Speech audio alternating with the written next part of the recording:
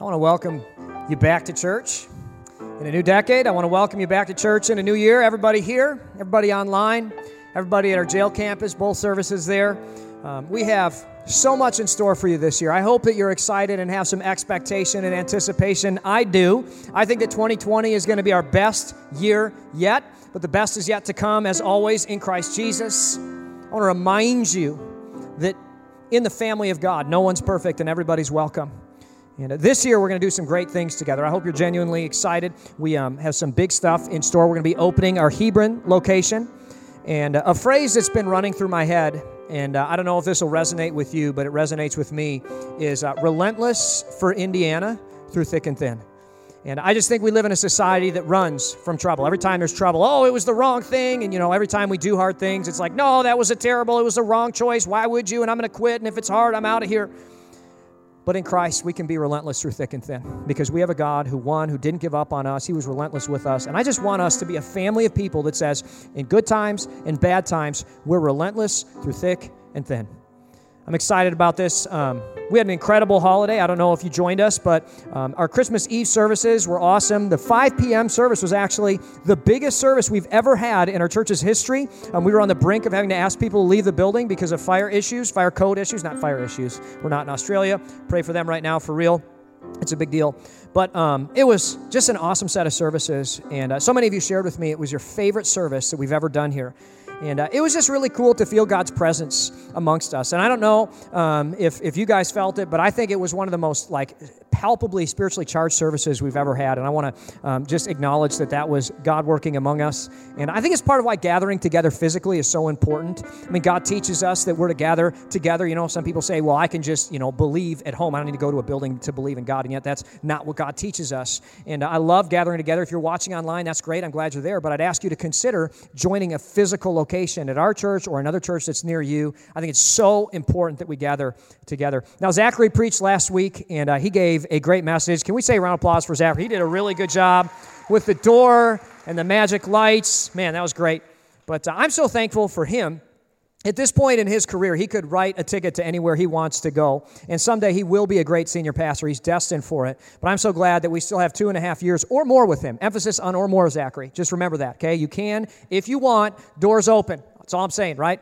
But get your kids to Next Gen. It restarts this week in Hebron and Wheatfield on Tuesday and Wednesday night, respectively. And, man, it's such a special program. I get texts from pastors around the country just saying, when they watch us on social media, like, man, how do you get a youth ministry like that? And I'm like, God blessed us with a great youth director. But this last weekend, my family and I went back to Minnesota to see the in-laws, which is always great. I mean, I love them so much, honey. It's so good. I mean, it's so great. And my son got to see snow, real snow, for the first time. He went sledding. He's like, this is amazing. Why don't we live here? And I'm like, because Indiana's way better, obviously. But we had an awesome time with a lot of the family. And then, there's always some of the family. You know what I mean? Like, a lot of the family was great, but then there was good old family drama. And I just say that because I want you to know our family's not perfect, not at all. And, we got to deal with, offense and silly things. And what makes me happy is to be a part of a community of people that values forgiveness. And 2020 is definitely a society that doesn't forgive. And I think as the teachings of Jesus recede, they messed up 30 years ago and they should resign. And if somebody screws up, they're unacceptable and, unfit and whatever. But I love that in a community of Jesus, we forgive one another.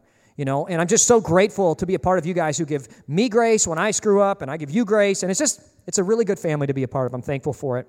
Today, we're kicking off a brand new series called Finding You. This is a 5-week series. It's going to use a process called the Enneagram.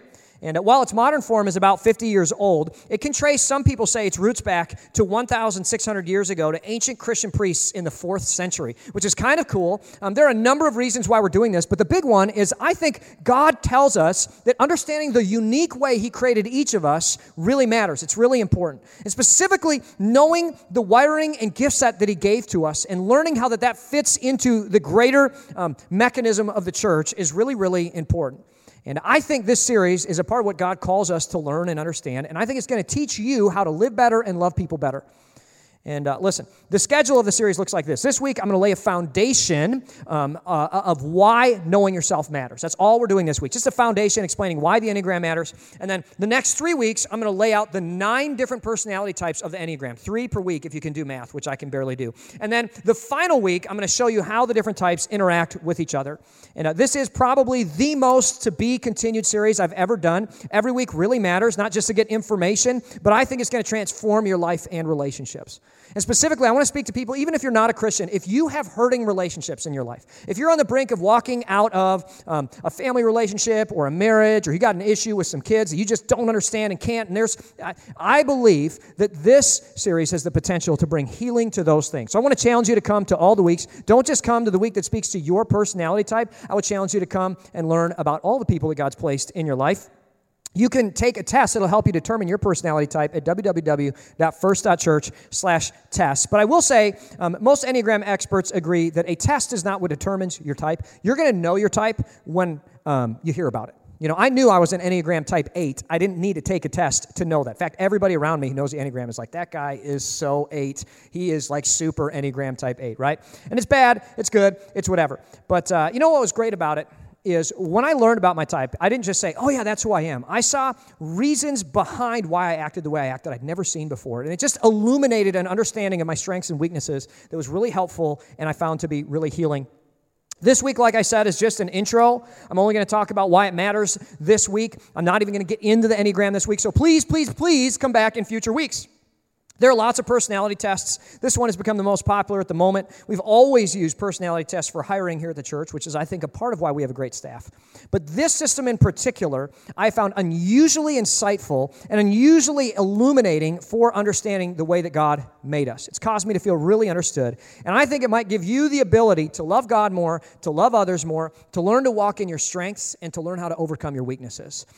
This week, really simple message. The last several weeks when I've been preaching, I haven't had any points to my messages. And somebody very kindly told me, John, you've had some pointless messages recently. And I said, that's not nice. But anyway, this week I do have points. I have 4 points on why the Enneagram matters. The key passage is going to come from a letter that Paul wrote to some friends in the city of Corinth. And I like the city of Corinth because it's kind of like, the church there is sort of like the Jerry Springer of churches, right? They got some struggles, and it makes me feel good with my struggles in my life. And recently, I've been using a paper Bible that a friend of mine gave to me that's really great. I'm enjoying it a lot, but I would just challenge you, whatever kind of Bible you have, I would challenge you to make a Bible yours. Whether that's a Bible on your phone, you use YouVersion Bible app, like mark it up, use it, whether it's a Bible that's paper, analog, whatever. But I just want our church to be in the practice of actually getting into God's Word a little bit, okay? So it comes from 1 Corinthians chapter 12 and verse 18, going all the way through verse 26. We're going to go through it verse by verse, but it starts off saying, but our bodies have many parts, and God has put each part just where He wants it. How strange a body would be if it had only one part. Yes, there are many parts, but only one body. What Paul is doing right here is he's describing how all the Christians in the world form one big body, one big organization, one big organism together. And the way that I picture it is like the Mighty Morphin Power Rangers. I'm sure all of you watched this incredible show that is on the same level as Shakespeare. But they had a robot that they would all transform into called the Megazord, which is just awesome. And the Megazord was made up of the Blue Ranger for this leg, the Yellow Ranger for that leg, and then the Red Ranger in the middle, and then the Black Ranger for the arms, right? And you can see it all here. Now, this is the way that Christians are. Okay, we all come together, and each Christian forms a different part of the body. And when we come together with our powers combined, we form the church, right? That's the way that we build God's kingdom. The Christian movement, literally, the way that God works on earth is through all Christians together. And this is why I think Enneagram is so important, because we have to understand that we're one giant body made up of many parts, all working together in a special orchestrated way to accomplish one big goal. If you say, oh, I don't need to come to a building to believe in God, John, I can just do it from my own house, I would say, you're missing out.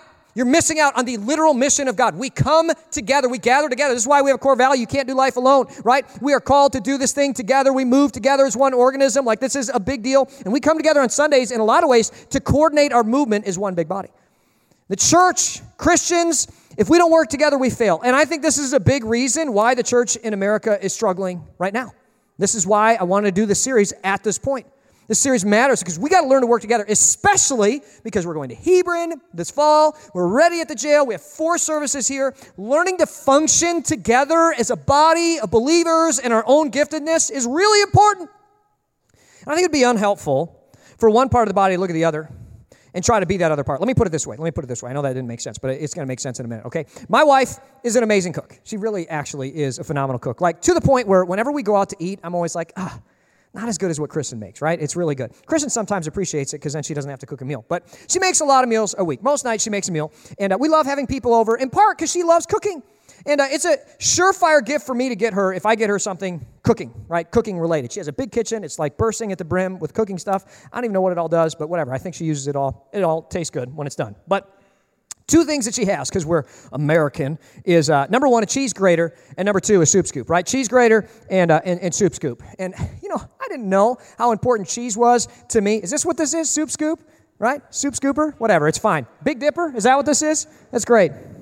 Everybody's saying ladle. I know it's a ladle, you guys, but I'm going to call it a soup scoop. Can you imagine if one day the cheese grater helped Kristen make a great meal, she grated the cheese, and then she set it down by the sink, right? Oh, almost lost my Yeti. She set it down by the sink, and can you imagine if the cheese grater then was watching the ladle scoop the soup, and it started getting jealous? You know what I mean? Because everybody's passing the ladle around, they're all holding it. It's like, I put in all this work over here, and nobody even remembers what I did, and the ladle just gets to be a part of it, and everybody's holding it. Oh, pass me the ladle. Pass me the soup scoop. Pass me this thing right here. I want to use it, right? Everybody's getting jealous. So this is what happens, is it gets so jealous, it's like, you know what? I can be a great soup scoop. I know that I can do this, so it's like,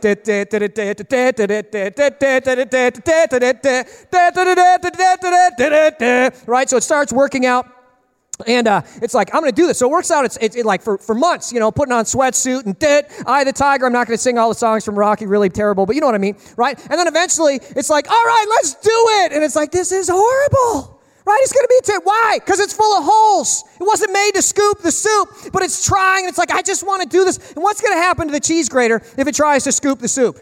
It's going to feel terrible. It's going to just feel awful. It's going to feel like a failure. It's going to be disappointed. It's going to be like, I can't do anything good in life. And it's true, it can't really scoop soup well. I mean, it could grate cheese well, but it doesn't want to do that because it's got envy. It wants to be like the other thing. Or imagine if the soup ladle is like, I just see the way that Kristen uses that grater, and I wish I could be close to Kristen like that. She's so fun to talk to, and she's so nice and sweet, and maybe, I want to be a part of creating something once in a while. Maybe I don't want to just be a part of the finished product. I have creativity, and I would like to use some of the creativity to help make something for once. Everybody just passes me around. I don't even get to be a part of doing something original, right? Like an Enneagram type 4. So it starts working out, right? So then eventually it starts grating the cheese. Like, this is my big moment. Kristen's going to use me to grate. And it's just a failure. It's just a disaster. Like, this thing can't even. This is the worst. And it feels like a total failure too because, obviously it's not going to be good at grating cheese because it was made to scoop the soup. Here's the thing. It'll be a letdown for both the cheese grater and the soup scooper if they try to be each other. Because no matter how hard they practice, a soup scoop is never going to be good at grating cheese. And a cheese grater is never going to be good at scooping the soup. Because they were made to do different things. And here's the deal. The second reason the Enneagram matters is we have to learn to be ourselves, not someone else. And this is such a big deal. This really matters. I mean, Paul says in verse 21, he says, the eye can never say to the hand, I don't need you.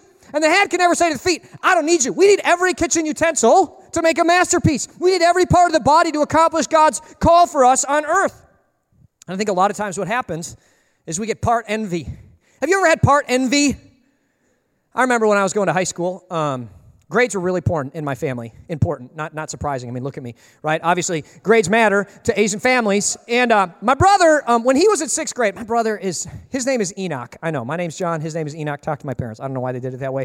But anyway, my brother, he is good at everything, right? He's good at athletics. He's good socially. He's a super talented musician. And he happens to also be really good at everything in school. And he was really good at math. So good, in fact, that in 6th grade, he took every single math class, included the gifted 8th grade math class that they had to offer. So then the school said, we got to do something for this kid. He's so gifted. So they sent him over to the high school, and he would walk over to the high school during his math class, and he would take high school math, right? And he got through a bunch of, he was super, super gifted. He was so good. I admired him. I thought, man, he's so talented. I was like a cheese grater looking at a soup scooper, and I thought, and you can guess where the story's going to go. Listen, I was terrible at math. Terrible at math.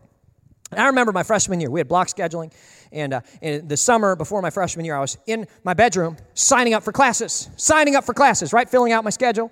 And I get done, and I bring it to my dad, and I just want him to check it out. And I decided I was going to sign up for 2 math classes, geometry and pre-calc. You could take one in the fall and one in the spring. I was going to do both. I thought, if I do this 4 years in a row, I will be 4 years ahead in math, and I'll be kind of like Enoch, and won't that be sweet? My dad looked at the schedule, and he's like, John, are you sure you want to do that? Because here's the thing. Math was hard for me. It was also hard for my dad, who had to tutor me. You know what I mean? It was no fun for him.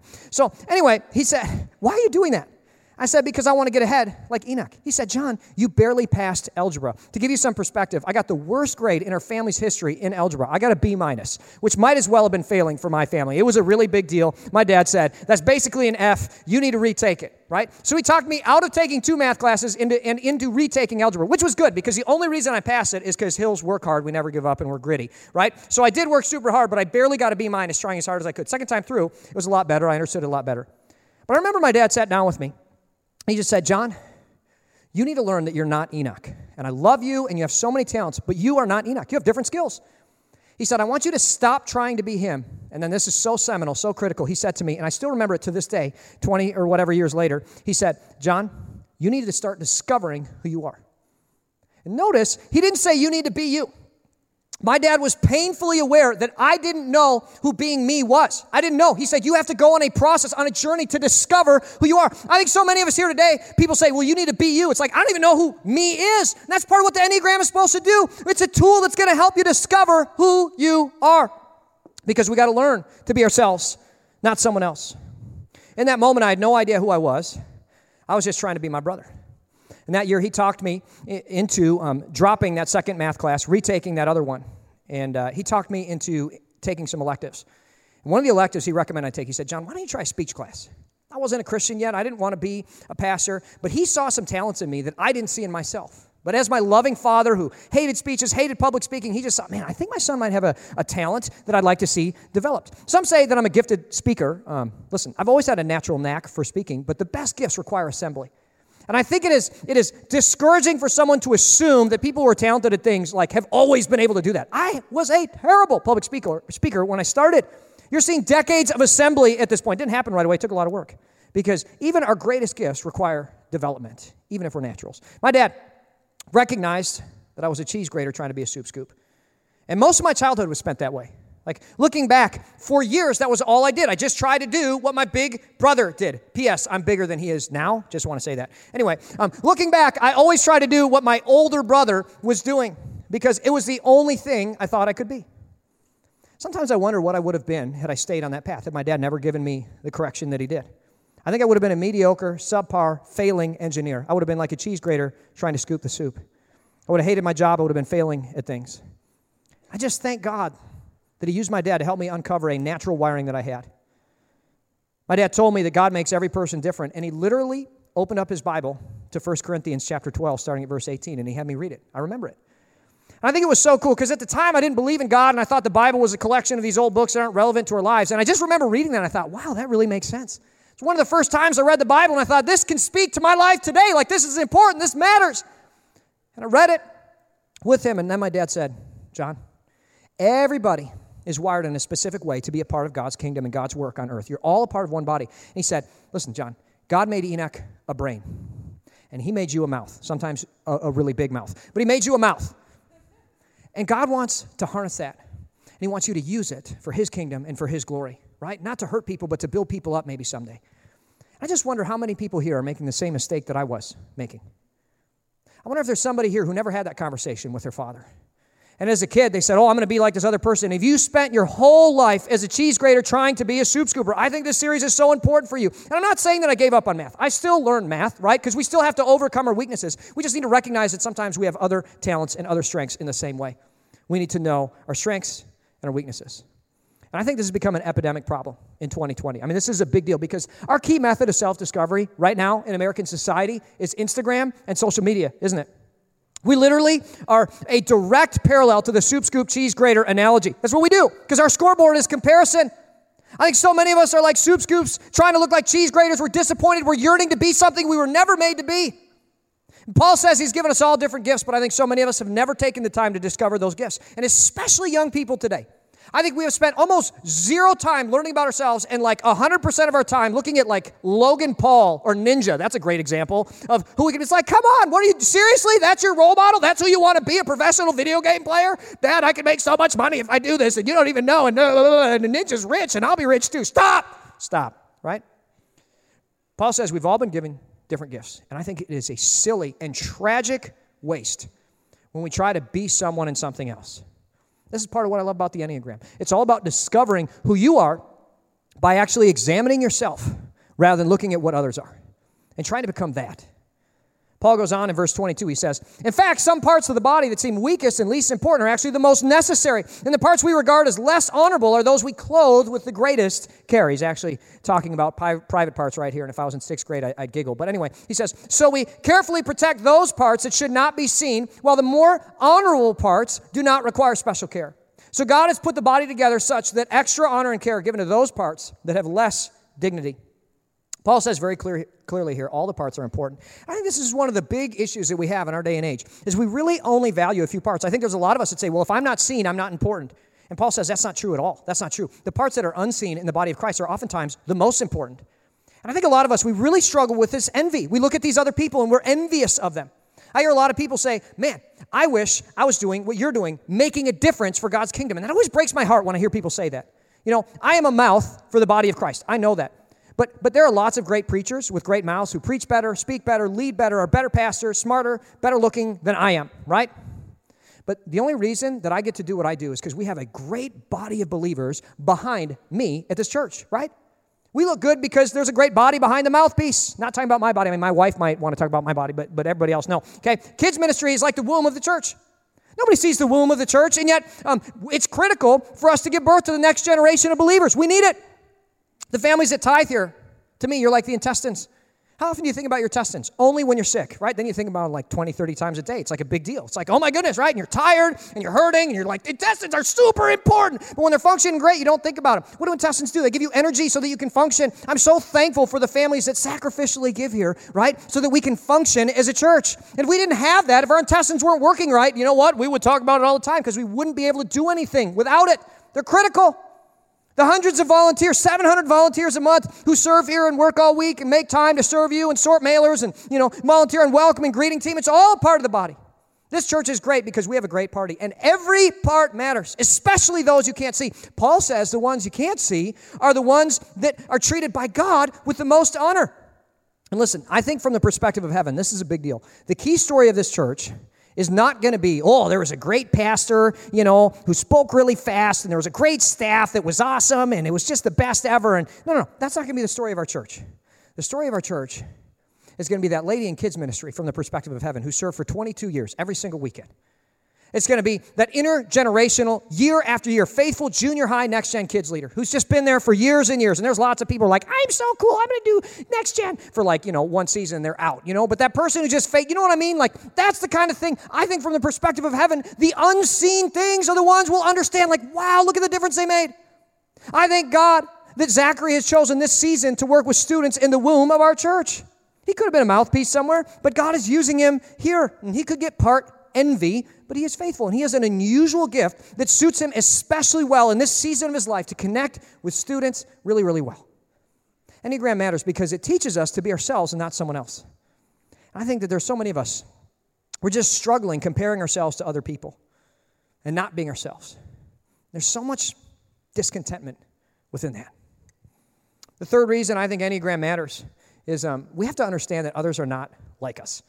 And this is kind of a big deal. I have a tendency to presume that everybody is just like me. You know what I mean? Like the way that we think. I love conflict. I love running into the heart of conflict and solving the problem specifically. I'm not like a fighter. I want to make peace. I want to find unity by going to the heart of the conflict. I can't sweep anything under the rug.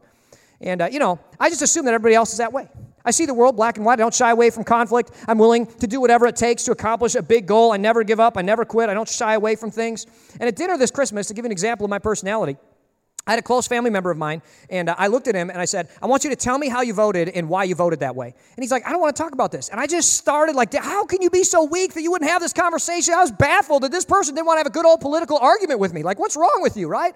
And my wife and I don't see eye to eye sometimes. And she's like, John, after the fact, she's like, John, could you not see that person wanted to like escape with everything? They were like on fire with a bear chasing them. Why did you just keep doing that? Why didn't you like back off? It was obvious. I was like, it wasn't obvious to me. She's like, how could it not be? Now, my wife is an Enneagram type 2. Right? And so she is very clearly able to see everybody else's needs before they see them. She's super socially perceptive. That's just the way that she's wired. And she has the assumption that I'm going to be able to see the world that way. But guess what? Not everybody is like each other. In fact, 8 out of 9 people are going to think and see differently than you do. And what I've discovered is that we both expect each other to act and think like we do. I think all people naturally have this expectation. The problem is it's just not rooted in reality. Most people don't think the way that you do. Most of the things that you're frustrated that other people are not doing may not be natural to them, even though they're natural to you. I think that personality tests in general, but the Enneagram in particular, has been the single greatest tool that Kristen and I have experienced in this season of our life in helping us have a better marriage.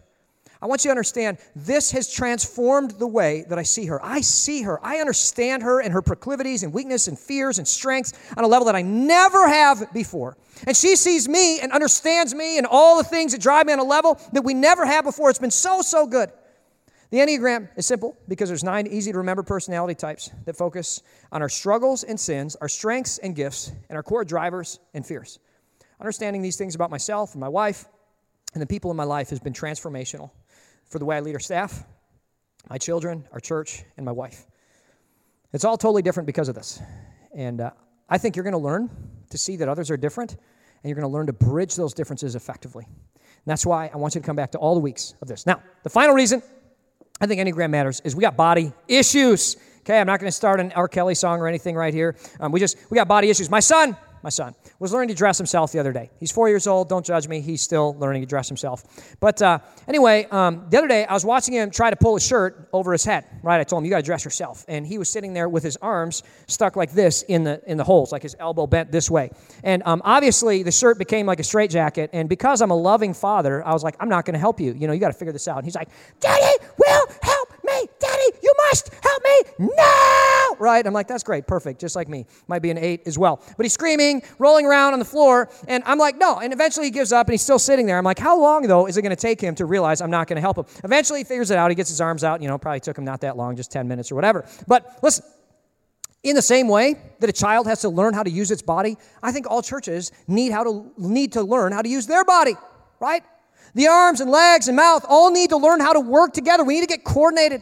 And I think the body of Christ, specifically in America, is less like a child learning to use its body and more like somebody who experienced medical trauma that's back in physical therapy, right? We had some apostasy, we had some apostates, some heresy, some false teaching that we had to deal with for a long time, and I think we dealt with it, but now we're in physical therapy learning how to do the basic stuff again.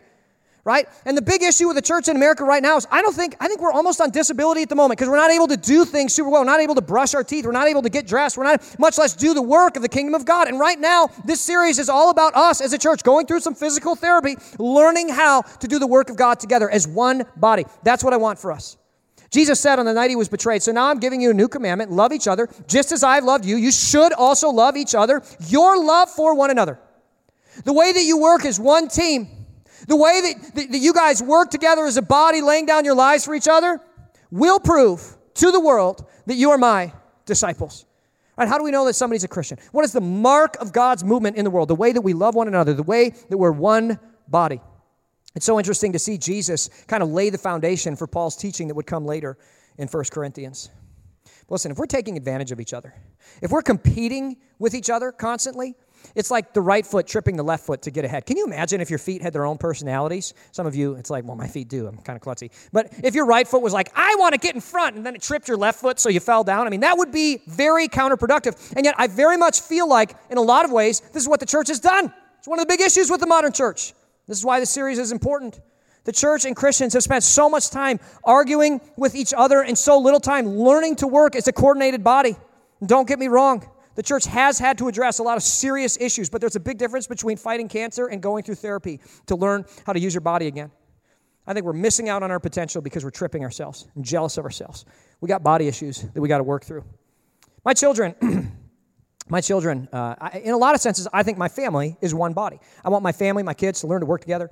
And listen, I'm about to share with you a parenting practice that might not be the best idea. I'm not telling you to do this. It's just something I'm kind of experimenting with my kids. My kids are like my home little experiment. When they grow up, they'll be in counseling and talk about me, and that's fine. But I have 4 kids, and one thing that I'm doing right now is I like to get one gift for one of my children, right? And I want all the other children to see one kid get that one gift, and I want to train my children to rejoice for that child getting something. Right? So, for instance, I'll come home with a gift for Hermione, and I want her sister Isabel to say, I'm so glad that you got that. Because I know that later is longer, and I want my daughters to grow up loving each other and rejoicing with each other rather than competing with each other. I mean, right now, Isabel falls to the ground screaming, it's not fair, and you don't love me, and whatever. But we're going to get over that, okay? We're going to get over that. We got to teach them because I really want them to learn, right? Because as their father, I don't want Isabel her whole life to be like, I hope Hermione's successful, just not as successful as I am. Right? I want Hermione to be able to look at Isabel and say, I hope she has a great marriage, and even if it's better than mine, that's okay. That is my desire for my kids. I want them to love one another, to lift each other up. And listen, as their father, that's natural, right? That's what I want. Our Heavenly Father is the same way. He wants us for the church. And I do this too.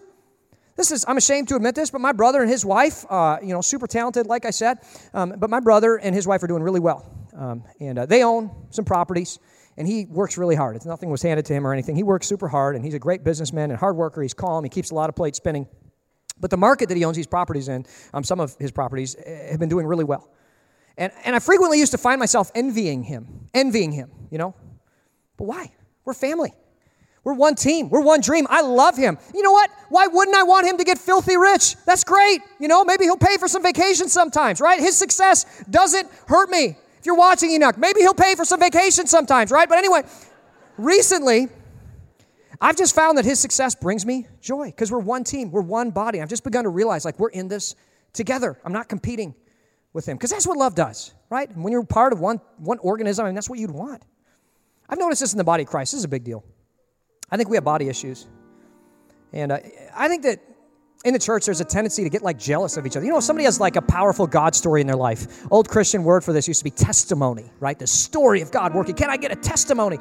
It's a story of God working in somebody's life. And if somebody has this powerful story of I used to be, addicted and in jail and God's done all the stuff for me. And there's just a tendency for us to get jealous, I feel like sometimes. But literally, we're not just one family. We're one body serving God. The tasks of God are accomplished through us. So their healing, their story, their testimony, their joy is our healing, our story, our joy, and our testimony. We do this with jealousy of other people in the church, I think a lot. Have you ever met somebody who's really powerfully able to lead others to Christ? They just do it all the time, right? They're this effective evangelist. Sometimes as a kid, I'd go and I'd hear this speaker come to our church and I was on the train and I led someone to Christ, and I was at lunch and I led someone to Christ, and I was, on my way to the bathroom and I led someone to Christ, and it's wow, that's great, that's amazing. And I had this tendency, and I'm really ashamed to admit this is a nasty, sinful part of me because we're one body, but I would get jealous, and I would tend to create this narrative in my mind that would devalue what they're doing. Isn't that bad? Isn't that gross? But this is what we do, right? We're one team, one dream, but there's a part of me that says, it's just because of his position. That's why he's able to do that. It's just because of where he's at in life, right? It's just because she's a stay-at-home mom. She has time to meet with all these ladies. It's not because, you know what I mean? And it's just that's the way it is. And it's not really that real. There's no way that he could possibly meet with and disciple all those disciples. They're just a mile wide and an inch deep. Isn't that terrible? Yet that's what we do. We just create a narrative that undermines the work of God in our own body. It's the right foot tripping the left foot. We got issues. We do this with friendship. Have you ever done this? Jesus says one of the gifts of being a Christian is friendship, community. Christians have by far more close relationships than any other demographic in American society, which is really cool. It's great. That is an actual benefit. But when I see somebody actually living in that, where I have a couple of friends who are really getting close, there's a part of me that gets jealous. And it's why can't I be happy for them? Their wealth, their joy is my joy. I shouldn't be jealous of them, right? Or we do this with other churches. This is when one church starts succeeding in town, what do? We run off our mouths saying, they're just a mile wide and an inch deep. They just got tons of money, that church over there. They're just stealing people from other churches, right? They're not doing expository verse-by-verse messages like Pastor John does a lot of the time, right? Listen, Jesus did topical messages. Paul did topical messages. You don't got to do expository verse-by-verse messages. Listen, their success is our success because we're one body. Don't be a cheese grater trying to be a soup scoop. Don't compete. We love one another. We got body issues. We got to understand we work together. We're in this together. Verse 25 says, this makes for harmony among the believers so that all the members care for each other. And I love verse 26. He goes, if one part suffers, all the parts suffer with it. And if one part is honored, all the parts are honored with it. Instead of getting jealous, I want us to learn how to rejoice with others, how to work with others, how to be the best version of ourselves. That's what this series is about. I just think God wants to do a work in a lot of our hearts. Can you imagine your life where you weren't comparing and competing, but you're just rejoicing with other people? How much better would it be? How much more joy would you have? How much more effective would we be as a church? How much less conflict would there be as a family if that resentment was gone? We rejoice with each other. I know there's some of you here today. You're probably convicted by this because you're seeing this behavior in your life. I want you to be a part of this experience with us as a family because I want to see God set us free from a lot of these proclivities. I want to see Him unleash the power of the church, the body of Christ, finally working together. Can you imagine if as a church we got done with physical therapy and we were able to get back to work again for the kingdom of God? Can you imagine what this corner of Indiana would look like, what this state would look like, what this country would look like if the body of Christians from sea to shining sea said, we're in this together, we're working together, we're for one another, we're for the community through thick and thin, we're relentlessly committed to the Great Commission? I want that for us. Enneagram matters because we're one body, one giant body. We got to understand that. Enneagram matters because we have to learn to see ourselves. We got to discover who we are. Enneagram matters because other people are not like us. My wife is like, thank God not everybody's like you, John. And because we got body issues we got to work through. I know I've never done a sermon like this one where I literally spend an entire week on the introduction, but that's what this is.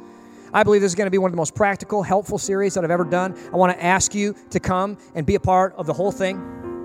And specifically, I believe this message series is going to unleash the power of the church and healing in our relationships. And like I said, if you're on the brink of walking away from something, if you got some dysfunction in your life, if you got some pain and just continual misunderstanding, you love each other, but it's like every time we get together, we do this, and I don't want to, and you don't want to, but why is this happening? This is for you. I want to see the body of Christ become the body of Christ. I want to go back to work together with you as we walk into a new season together. I've been ending my messages with application, right? I think that's helpful. I used to just do blanks in your notes, but now I actually do application questions, which has been great because you guys actually take the notes home now, which is kind of cool. But I want to challenge you to have a meaningful discussion with your family, and specifically, I want to give a challenge to the men in the room who are the anointed leaders of your families. God gave you a special mantle. I want you to walk in it. I want to challenge you to lead your families in this. Ladies, if they won't do it, help them, encourage them, or do it yourself. But 4 questions to walk through. Number 1, do you think God's body, the church, is working well? Why or why not? And I'd encourage you to pull your children in on this, right? You got children 8, 9, 10 years old. Pull them in. Have a discussion with them. Help them come up with answers. Work with them on this. Number 2, do you know your specific role, calling, and temperament for God's mission in your life? I think one of the most important conversations of my life was the one I shared with you when my dad came into my bedroom and helped me discover my gifts in an encouraging, loving way. And here's a critical part. He cultivated a relationship with me for years so that he had a platform to speak in my life. And he also had the audacity to lead me into a life that was different and divergent from what his dreams were. And I think it's so easy for me to tell my son, like, you're going to be a pastor and you're going to serve the church and da-da-da-da. But that's not what I want to do. It's not my mission as a father. My mission as a father is to cultivate him in his own giftedness so he can become all that God intends for him to be. I just want to challenge you to have that discussion with your family. Parents, it is your job. The Bible talks about how our children are like arrows, and it's our job to shoot them at the target, which I believe is a loving relationship with Jesus in a context where they're able to live out their gifts. But families in the room, how are you shaping and preparing your children to walk into and discover their giftedness? I want you to have an intentional conversation. Number 3, in what ways have you struggled with envy regarding other Christians? You guys, if you want to have authentic relationships, you got to get vulnerable. Don't be like, oh yeah, 35 years ago I struggled once with envy. Stop it. What if you got a little bit honest and said, hey, yeah, I envy your uncle, and I want to ask for some accountability in this. I just want to get real with you. I want you to see this in my life. I want you to see it, and I want you to know I struggle with sin just like you do, right? What would that open up, especially if the leaders of families actually modeled what that looked like? And then finally, this is a big one. How can you bring healing to other parts of the body rather than tripping it up? This is so big. we had some stuff going down on Facebook in the latter parts of this week. And there was a part of me that was like, I'm so mad. I'm just going to type up all these great sarcastic responses that are going to burn you and own you. And I'm a keyboard warrior and I can do it. I, the tiger, I'm going to, And then I deleted all those responses and I called Cooper and said, what can we do to bring healing to this situation? I know some of you have some situations in your life. Listen, God is a God of grace, second chances, and forgiveness. And I just really want you to have a discussion. How can we be a family of grace, second chances, and forgiveness? What can we do that brings healing to our body, to our community, rather than getting revenge? Because remember, if you get them back, it's the right arm stabbing the left arm. And that doesn't make a ton of sense, does it? We're all in this together. We're one team, one dream. I hope you guys have productive discussions. I hope you come back in future weeks. As we close, I want to ask you to stand. And I'd like to have a time of prayer with our church. Jesus, we just dedicate these next 4 weeks after this one to you. I ask that you would move powerfully amongst us. I ask that you would bring healing to broken relationships. I ask that you would empower Christians and people in this church to live out your great calling in our lives. I ask that you give us insight, empathy, and compassion for all the members of your body. And I ask that you would unleash a wave of revival for Indiana through thick and thin. You're a good God. We love you. We thank you for your faithfulness. It's in the matchless name of Jesus Christ. All God's people said amen and amen. The band is going to lead us in one more song. Let's sing this together.